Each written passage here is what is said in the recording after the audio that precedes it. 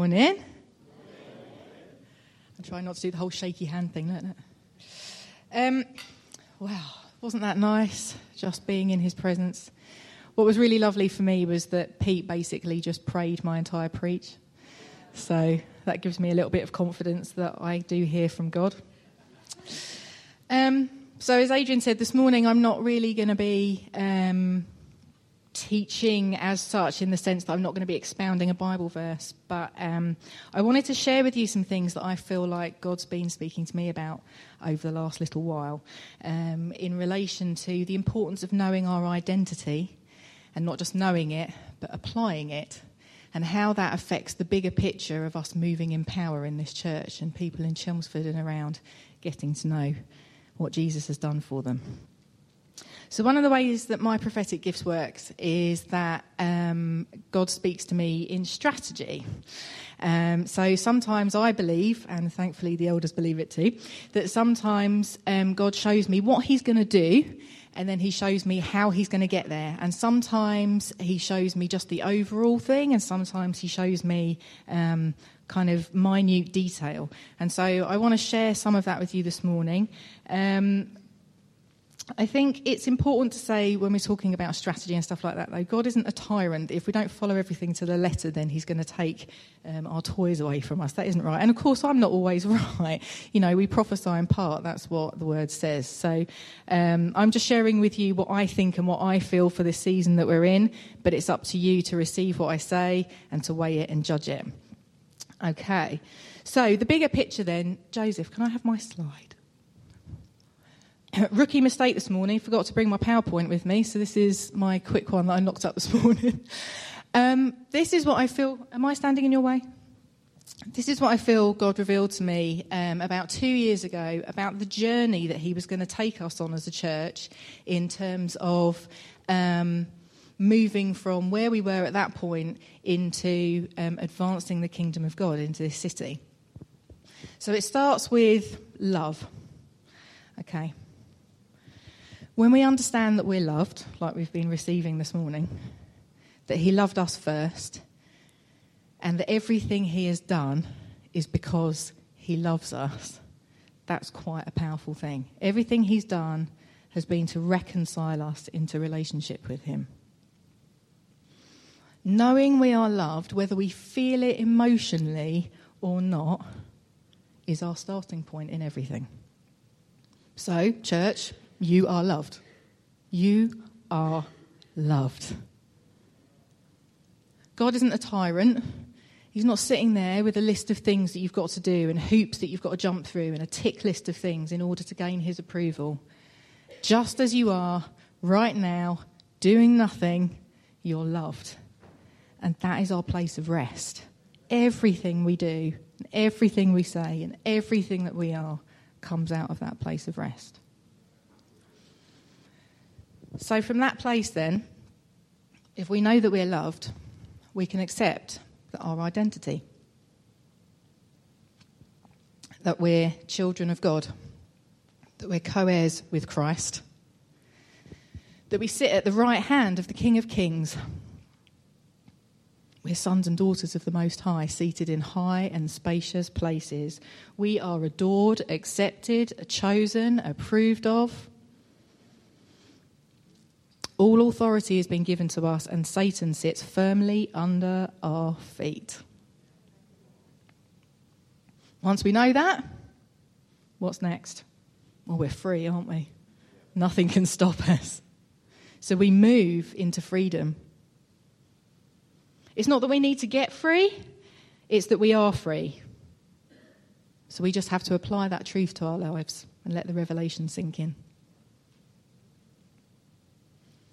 When we're free, we're powerful to manage our thought life. We have the discipline to apply truth to our lives. Our relationships get a whole lot better because we become for one another. We're not competing, we're not jealous, we're not complaining, we're not undermining. We celebrate people's successes, even in the areas that we're waiting for breakthrough ourselves. We call this honour. Loving one another unconditionally, preferring others, thinking the best of others, and choosing relationship first, even in conflict and disagreement. Yeah, should I say that again? Choosing relationship first, even in conflict and disagreement. That's unity. I think I shared this once before, but I'm going to share it again. Quite a long time ago, about 10 years or so ago, God showed me a picture of unity as being like a grass or Hessian rug. You know, the rugs that are made up of individual dry strands of grass. And he showed me that when a rug like that, all the strands are really tightly woven together, like this, then that rug's really malleable. You can kind of roll it up, move it around, do what you want with it. But if a grass rug like that has broken individual reeds, or there's gaps between the reeds, you can't move the rug around as much, and it gets broken. And I just felt like God was saying the body of Christ is a bit like that rug. That when we're tightly woven together in unity and we're loving one another, regardless of disagreement, the Holy Spirit can really do his stuff with us. He can really flow. I don't really like talking about keys to things because I feel like God's bigger than keys. But I do feel like unity is really important. So if we apply the truth of his love for us and our identity, then we're living in freedom. And if we're living in that place, then we have honouring relationships and unity. And if we have that, then I believe God's speaking to us about moving into power from that place. We're impenetrable, aren't we? If because we know our identity, we're defeating the enemy's lies, and we've got each other's backs, we're impenetrable. He can't get us. And if we're powerful and we're moving in his spirit, then what happens? We're fearless. We start to speak to people about the love of God. We have this lovely, honouring environment, this family to bring people into that's safe. The world around us gets changed and transformed. Earth looks like heaven. So where do I feel like we are on this journey right now? Well, I feel like for the season that we're in, we've come through the Freedom series, haven't we, as a church? We've been looking at our identity. And I feel like we're sitting somewhere between freedom and honour. I know we're going to be moving into honour soon in terms of the preaching and teaching that happens here. But before we go, I felt like God wanted me to impress upon all of us, and this is me included this morning, the importance of applying the truth that we've been hearing over the last few weeks. Hearing truth and then applying it to our lives isn't a passive thing. It's an active thing. A couple of weeks ago, Paul Tufnell spoke really excellently on the orphan heart. And he spoke to us about what the orphan heart looks like, the effect that it can have on our life, and ultimately what the answer to it is, which of course is the cross. The kiss of the cross, as Pete said this morning. I loved that.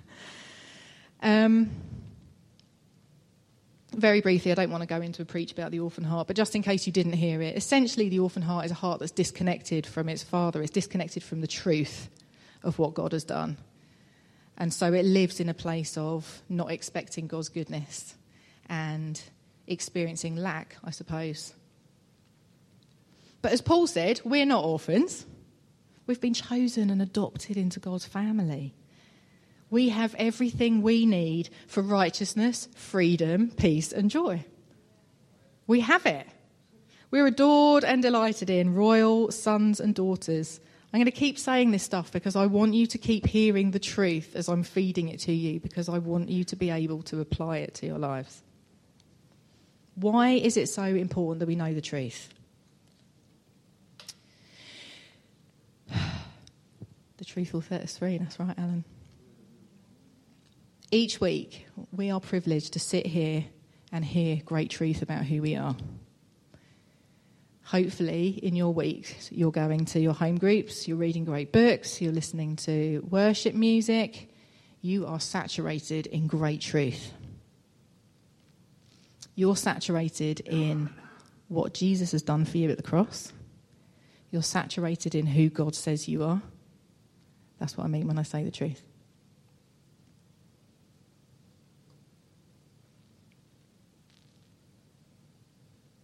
But as I said earlier, applying truth isn't a passive thing. We have to hear it, and then we have to do something with it. We need to engage with it. Is it real? Is that true? Truth is our ultimate plumb line in life, and it's important that we allow the truth we hear to penetrate through emotion and circumstance. Do we let truth be the lens with which we see experience, or do we let experience be the lens through which we see truth? If we're not allowing truth to rise up in us and cause us to change, and cause us to change how we respond to the circumstances that we face and the things that come our way, almost what's the point? What's the point in hearing it? I wonder how many of us might have listened to a preach like Paul's and thought, I'm all right, I'm ticking along. But then something comes your way, a bad circumstance, someone gets sick, money issues, whatever. And suddenly you find yourself hopeless, full of fear, angry with God, feeling really let down, disconnected, like you don't really want to come to church anymore. Now look, emotions are really important, okay? So I'm a big pastoral person. I'm part of the pastoral leadership team, so you're never going to hear me say that emotions aren't important. They are important, and we learn stuff through our emotions, but truth is our plumb line. And emotions and circumstances, they're not truth. They're just feelings and things that happen to us. And I can guarantee that if you learn to apply the truth to your circumstances, your emotions, actually, and your circumstances will feel quite different. And we're going to look at a few practicals a bit later, just so you know what I'm talking about. Do you know that there are people in this city who don't know that they are loved? They never get to hear it. They don't get to hear what we get to hear every week. They don't know that they're chosen, adored, delighted in, that they have dignity, significance, value, that they have a source of hope and strength and joy. There are people that never get to hear it. But God wants them to hear it. Because the kiss of the cross was for them. So, how are they going to hear it? Us. We're God's master plan. We're God's master plan. How we live our lives, how we reach out, how we love on the marginalised and the forgotten and the broken, the addicted and the sick. All those people that don't know what Jesus has done for them yet. We're the master plan.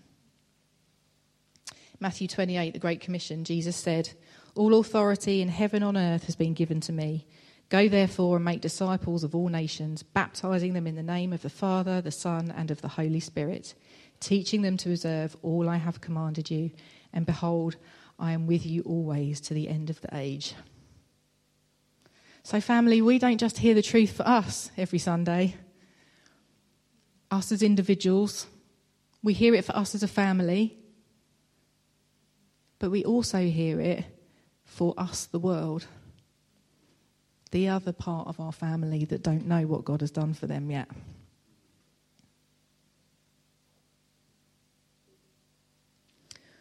We need to apply the truth to our lives here so that we have something really healing that reflects the kingdom of God to bring people into.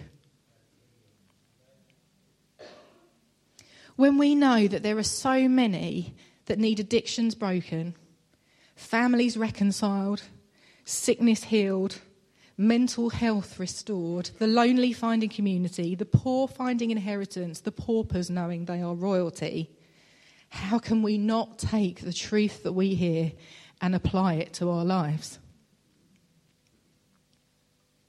It's only through applying the truth and allowing ourselves to be transformed that the truth then flows from us and changes the world around us. You know, in churches and communities where I see a high level of supernatural activity like miracles and healings and people coming to know Jesus, I see principles like thankfulness and gratitude and celebration in their culture. But you can't have that mentality if you're living with an orphan mentality, if you're not choosing to believe what God has done for you. You're not likely to feel like you've got anything to offer or anything to give the world if you're feeling hopeless. Often, we're trapped in fear. Often that's the thing that stops us sharing what God has done in our lives and how much God loves other people. It's fear. Well, apply the truth to your fear. If we're healed and unified and understand who God has made us to be, then we are powerful people. And powerful people have faith. And people with faith take risks. And then with those risks, the kingdom is extended. The world starts to see God and it knows it has hope. So what does it look like to apply truth? What do I mean? Well, in the most simple terms, it's believing it and choosing to believe it when it doesn't feel like it. That's what I mean. Pete already mentioned it this morning. When he prayed, he said, I choose to receive the cross. Then it becomes the lens of truth which shapes our experience. Probably one of the most common things that I used to say, and I hear other people say, is, I know it in my head, but I don't know it in my heart. It's like we're waiting, or like I was, waiting for some miraculous transformation to just happen, and then something would change inside of me. And I felt God speak to me about that recently, and he said, the transformation has already occurred. It occurred at the cross. We're not waiting for some revelation of truth. We're in truth. He is truth, and he is in us, and we are in him. Circumstances and emotions, I said, they're not the ground we stand on. We stand on what God has accomplished for us and who he says we are. Your heart does know. Your heart does know.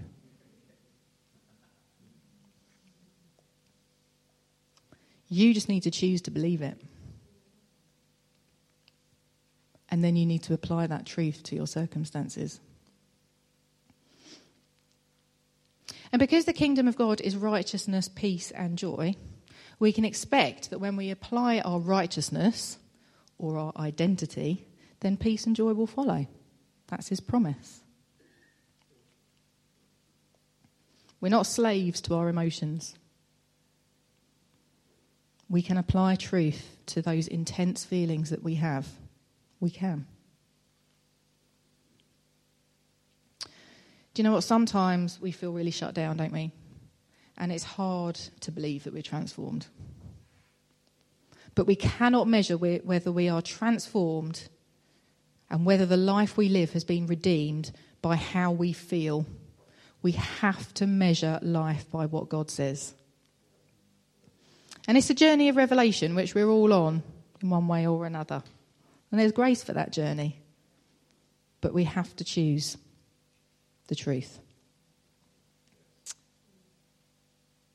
The importance of choosing truth, despite feelings or emotions, feels like the absolute nub of what God wants to say this morning. Don't wait for everything to line up in your life. Okay? We have an enemy. He wants to cause chaos in our lives. He does. But we're victorious over him because of what happened at the cross. He has absolutely no authority in our lives. None. So we can apply the truth of who he is to our circumstances. And when I say he, I mean God, obviously, not Satan. Just to clarify. That'd be an interesting preach, wouldn't it? I'll never get us to come back, that's for sure. Satan wants us to feel disconnected from our kingdom realities. That's what he wants. He wants you to believe you're not connected to your Father.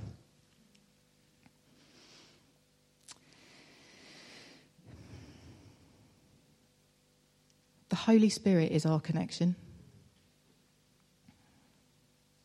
In Zechariah, there's a picture, I think it's Zechariah 4, of 2 olive trees and 2 lampstands. And the image essentially is that God is the olive trees, and there is golden oil pouring from the olive trees into these lampstands like a permanent flow. I love that image that the Holy Spirit is just being poured consistently into us.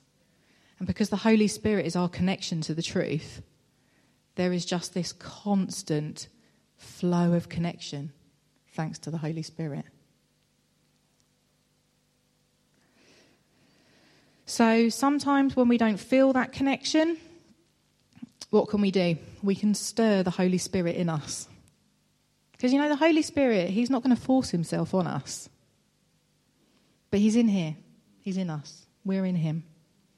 So sometimes we have to do things to deliberately stir the Spirit. In a sense, it's almost giving him permission to flow and work in our lives. So when you're feeling that disconnection, when you're feeling like you can't apply the truth, what you need is the Holy Spirit, who's ready and willing and waiting for you to go, you are welcome here, Holy Spirit.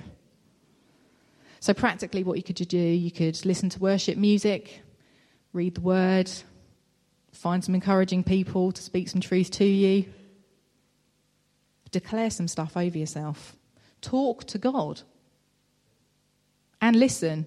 How many of us forget to do that? Oh God, I'm pouring out all my stuff, blah, blah, blah, blah, blah, blah, blah. And we forget to listen to what he's saying back, his words of affirmation and love over us. Take time for him. And when the Holy Spirit rises up in you, faith for the connection that you have and faith for the truth that is real will be present in you. Okay, so because this applies to me as much as it applies to you, I thought I'd give a couple of testimonies from my own life, just practical ones in case you're sitting there going, I really don't know what she's talking about. So Dave and I fairly recently, well, no, most of our married life actually, have had financial issues of one sort or another, haven't we? But towards the end of last year, we hit a really big financial mountain. And it was one of those times where we had a choice. We could get really fearful and really afraid and panic, and we did have those moments, or we could choose to apply truth. So who does God say he is in those circumstances? He's our daddy. He really loves us. He's not going to see us go under. He's our provider, our Jehovah Jireh. He's put us in a community of people and with loving families who would support us. That was the truth we had to apply. And do you know what? There were times when we had to choose that, or me. Dave's better at this stuff than me. Almost hourly, I had to choose. And when I panicked and I couldn't see the truth, I worshipped. And I worshipped. And I prayed in tongues. And I worshipped. And when I couldn't do that, I texted my friends and I went, ah! And they texted me back some really good truth. And they supported me. The provision we have from one another, that's God.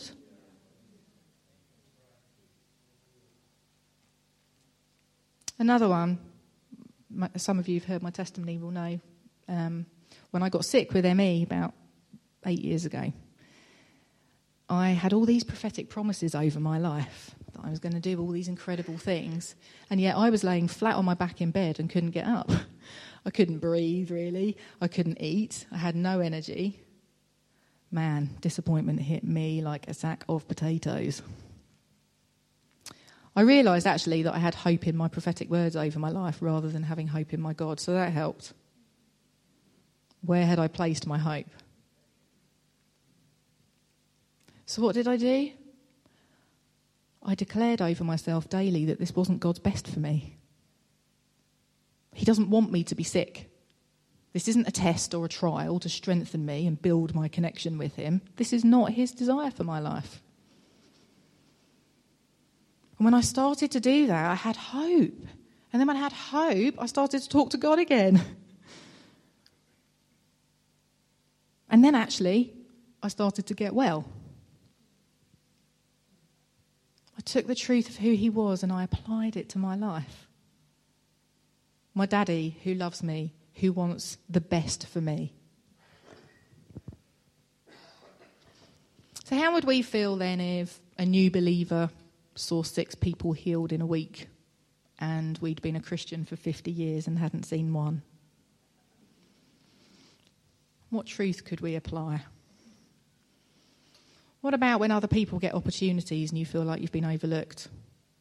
Or what about when people get opportunities and you think they shouldn't have those opportunities because you know stuff about their life? What about when your spouse or your child gets sick or someone you really love? What truth could you apply there? What if you didn't get something you hoped for? What if you feel like you never succeed at anything? What's the truth? What if you just feel like you've got nothing to give? Those are all opportunities to apply truth. You need to remind yourselves daily of who you are and choose it.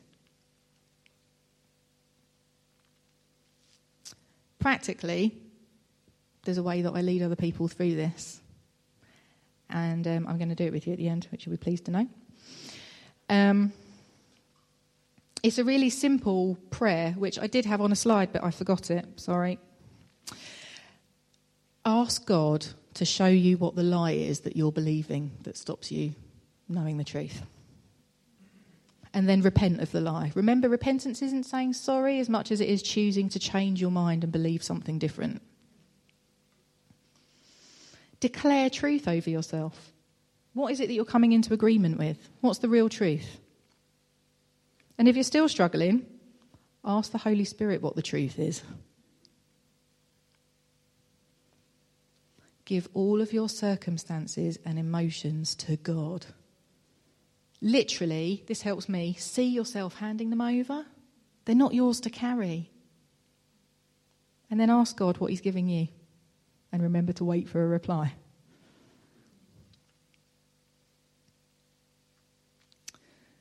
So in finishing, before we go into a bit of ministry, we're called by God to make disciples, to extend the kingdom of heaven here on earth. Our culture should be one of heaven, with love and honour and power flowing from each of us. If we want the world to know who it really is, how significant and loved it is, then we need to create a heavenly home for it to come into. And how do we do that? We receive and trust his love. We choose truth over circumstances and emotion. We apply the truth to all that we experience. We relate to one another with honour. And then we flow in the power that we've been given by the Holy Spirit. So know who you are. Believe it. Choose his word over your circumstances. Choose his word over your emotions and your feelings. Embrace it as he embraces you. And you will see incredible fruit. Can you stand? Joe, can I have some keys? Is that all right?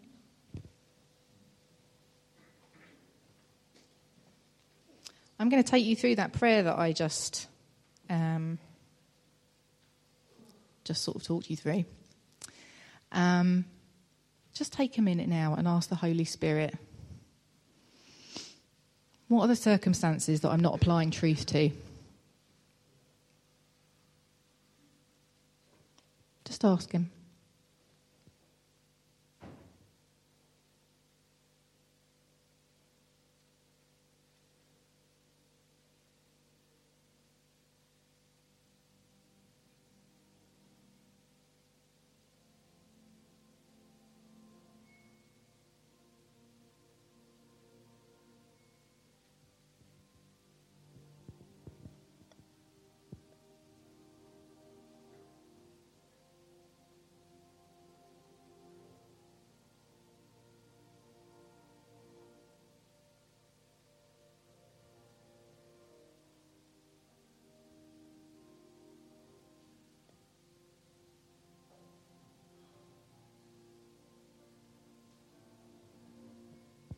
When you feel like he's showing you something or you're hearing something from him, just repent of that lie. Can I encourage you to do that out loud?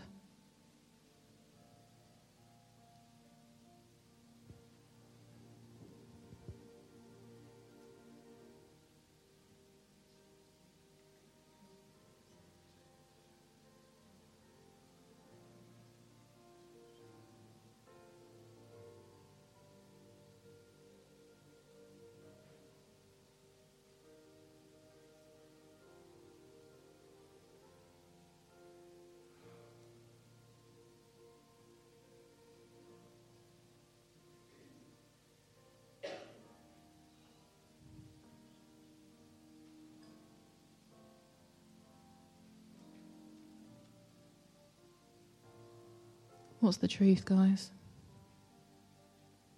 Holy Spirit, reveal the truth. Speak the truth out loud, guys.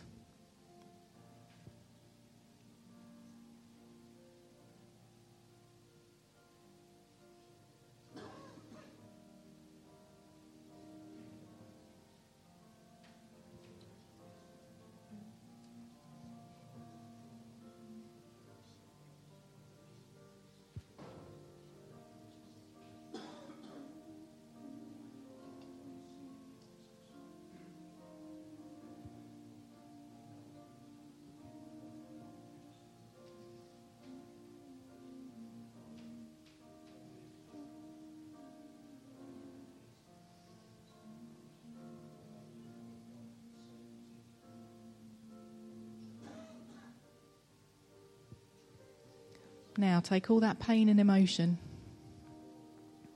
and hand it over to God.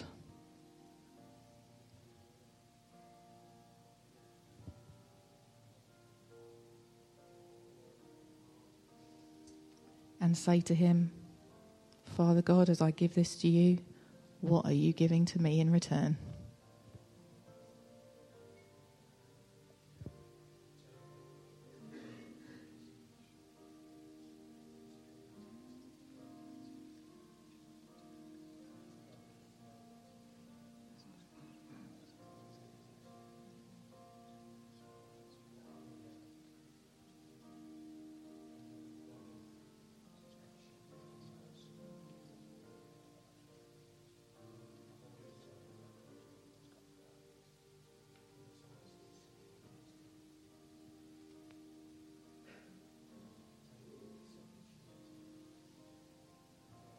He says you're free.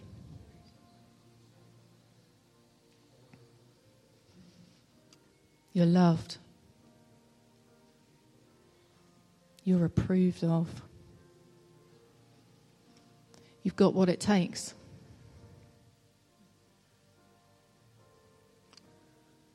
He sees you. You're not overlooked. You're an overcomer. You're not a failure. You have everything to give.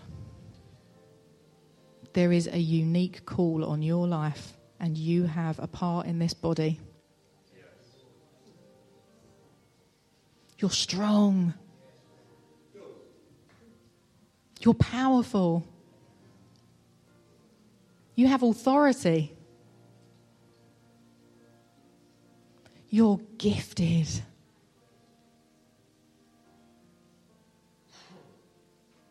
He's proud of you.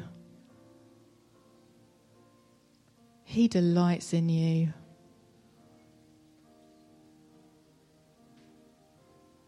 He loves you.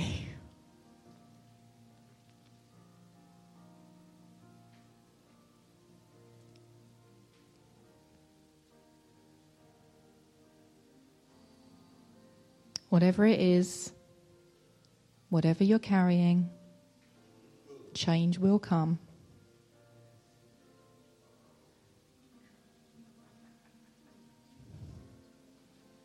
He is the truth.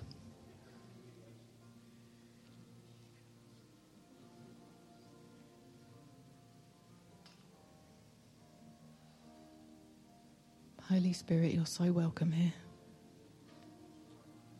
You're so welcome here. Thank you, Holy Spirit, that you are our connection to the truth. We don't have to conjure anything up. You do it for us. Even in applying truth, it's a restful activity because it comes out of your love.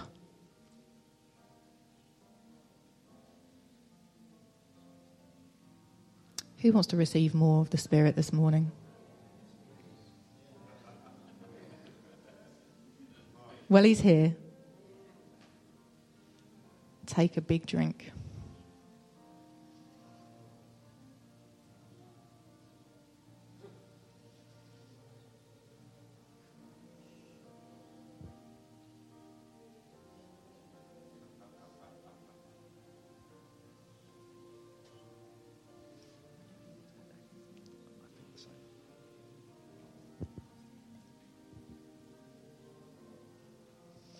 If you're weary, the Holy Spirit wants to bring strength and refreshment to you this morning. So receive that. If you just want a fresh infill, he's with you. There might be people here who feel like they've never received the Holy Spirit. All you need to do in your heart is say, Holy Spirit, you are welcome, and he will come.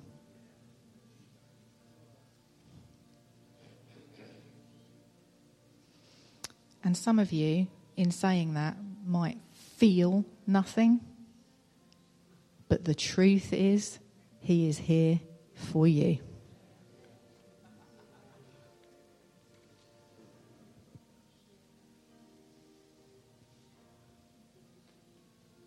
Just keep receiving.